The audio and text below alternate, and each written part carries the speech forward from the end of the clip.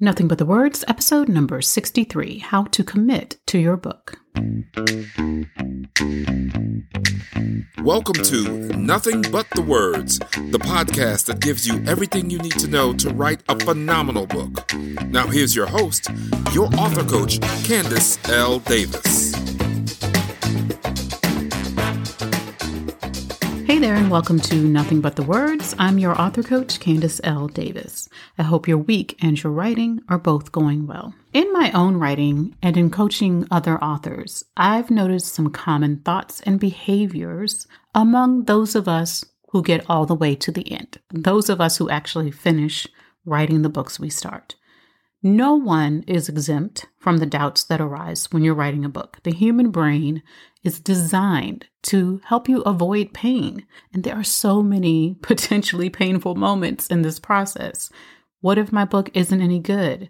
What if no one buys it? What if people buy it, but they don't like it? What if I get bad reviews on Amazon? What if I get haters and trolls because of my book? What if? These are all perfectly natural, perfectly normal thoughts. But they can make it really difficult for you to sit down and actually get the writing done. They can make it difficult for you to even plan and outline your book because you can get caught up in questioning whether the content you want to provide will actually do what you want it to do. So how do you get past those unhelpful thoughts, those thoughts that don't serve you, those limiting beliefs, and get the writing done, get your book out to the world? That means getting through the publishing process and promote your book like you love it and really believe in it as you should. The way that you do that, I have found the way that successful authors do that is that they focus on becoming the kind of person who commits to their book. They focus on that commitment. So what does a committed author think? What does that person say and what does that person do? It's not about the time you spend at your desk. That time is necessary, but it's about being a person who can commit to sitting down to do the writing. You can learn all of the skills necessary to write your book. I promise you can. Those are available to you. But you've got to believe that it's a possibility for you to actually do it. Successful authors have many of the same questions and doubts and thoughts that you have. They question whether or not they're writing the right book. They second guess themselves, change direction in the middle, and then change back again.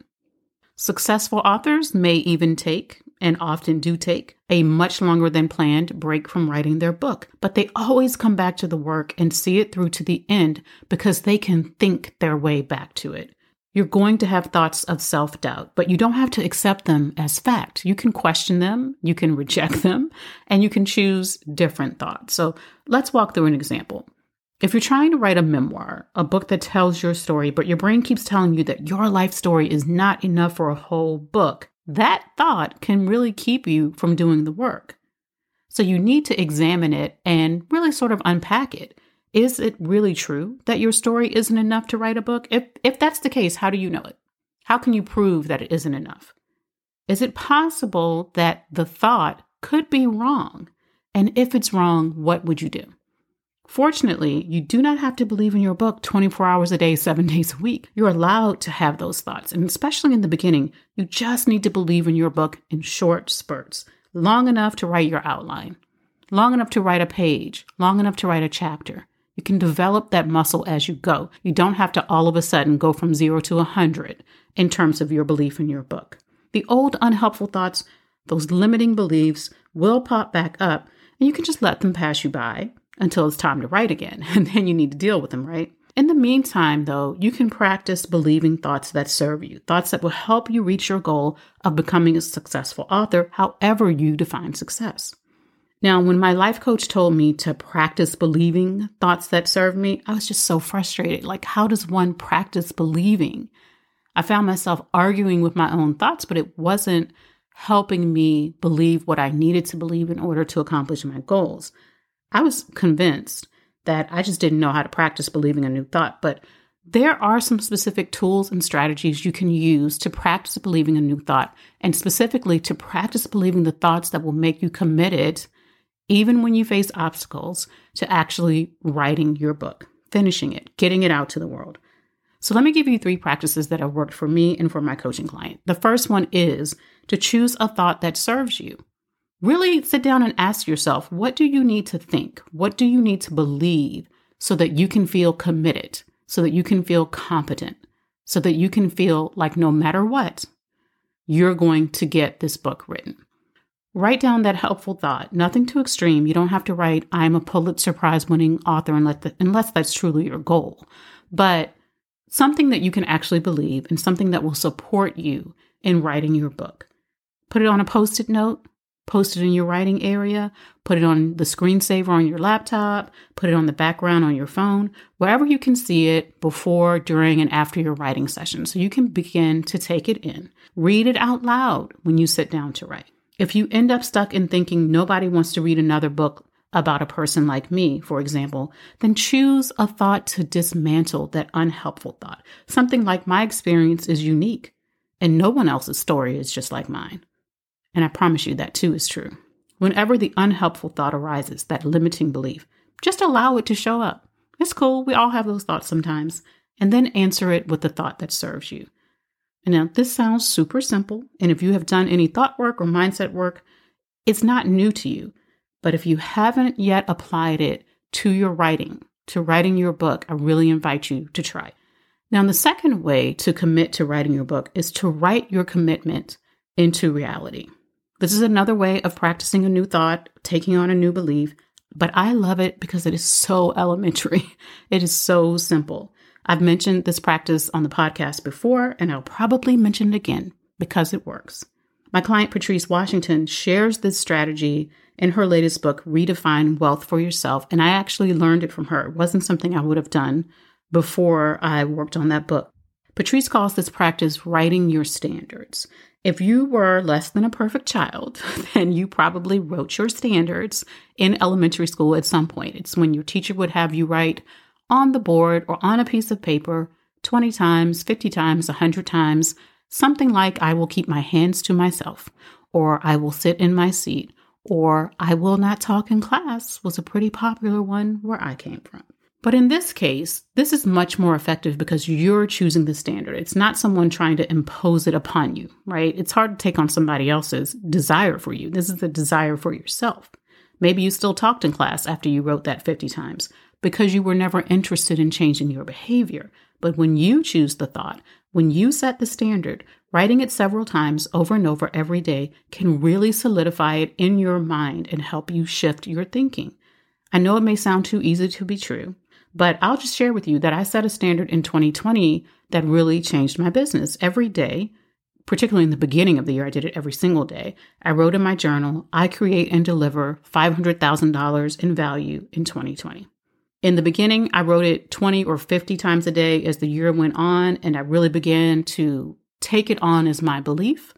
I didn't write it as often, but whenever my belief sort of wavered or I questioned it, I went back and wrote my standards more and more. And that year, I showed up for my coaching clients in new ways, and I provided deeper value. I dug deeper and gave more of my passion and my expertise to the online speaking engagements I did, since we weren't really doing in-person speaking engagements.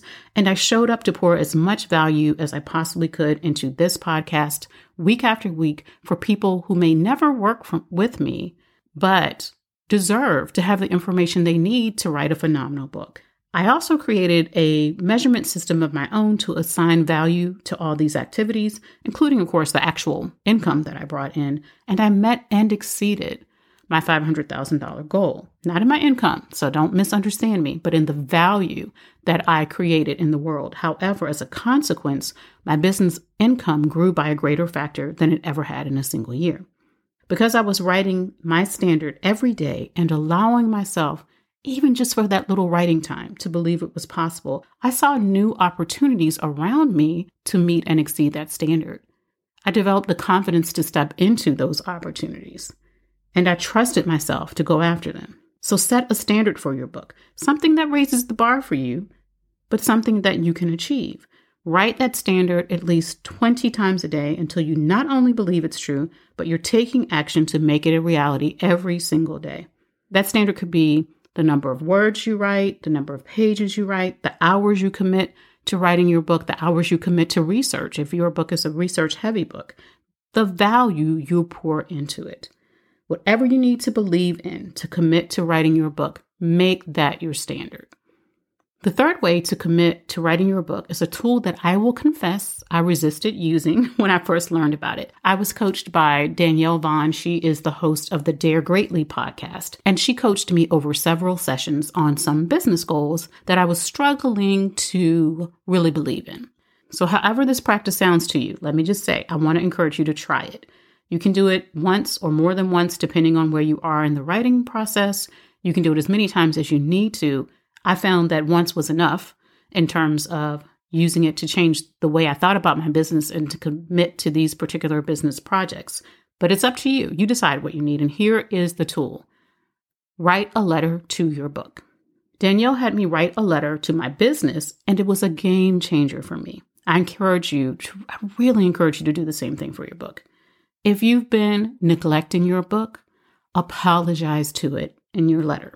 If you're afraid to let your book down by not doing your story or your expertise justice on the page, express that thought, write it out.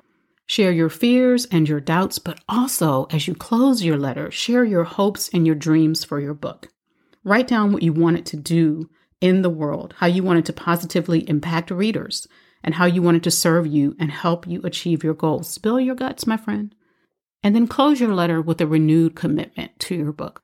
Close with what you are ready to now do to make it a reality. This is such a great way to stop avoiding those unhelpful thoughts. You don't have to run from them and just give voice to them.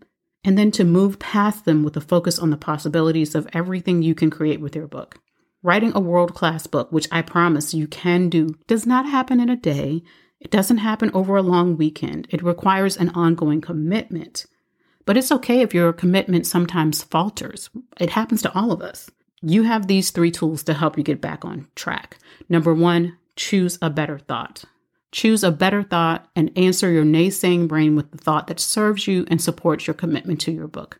Number 2, set your standards and write them every day, over and over, until they become a part of your belief system. And number 3, write a letter to your book. Pour out your heart on the page and renew your commitment to do whatever it takes to write the best book you can possibly write.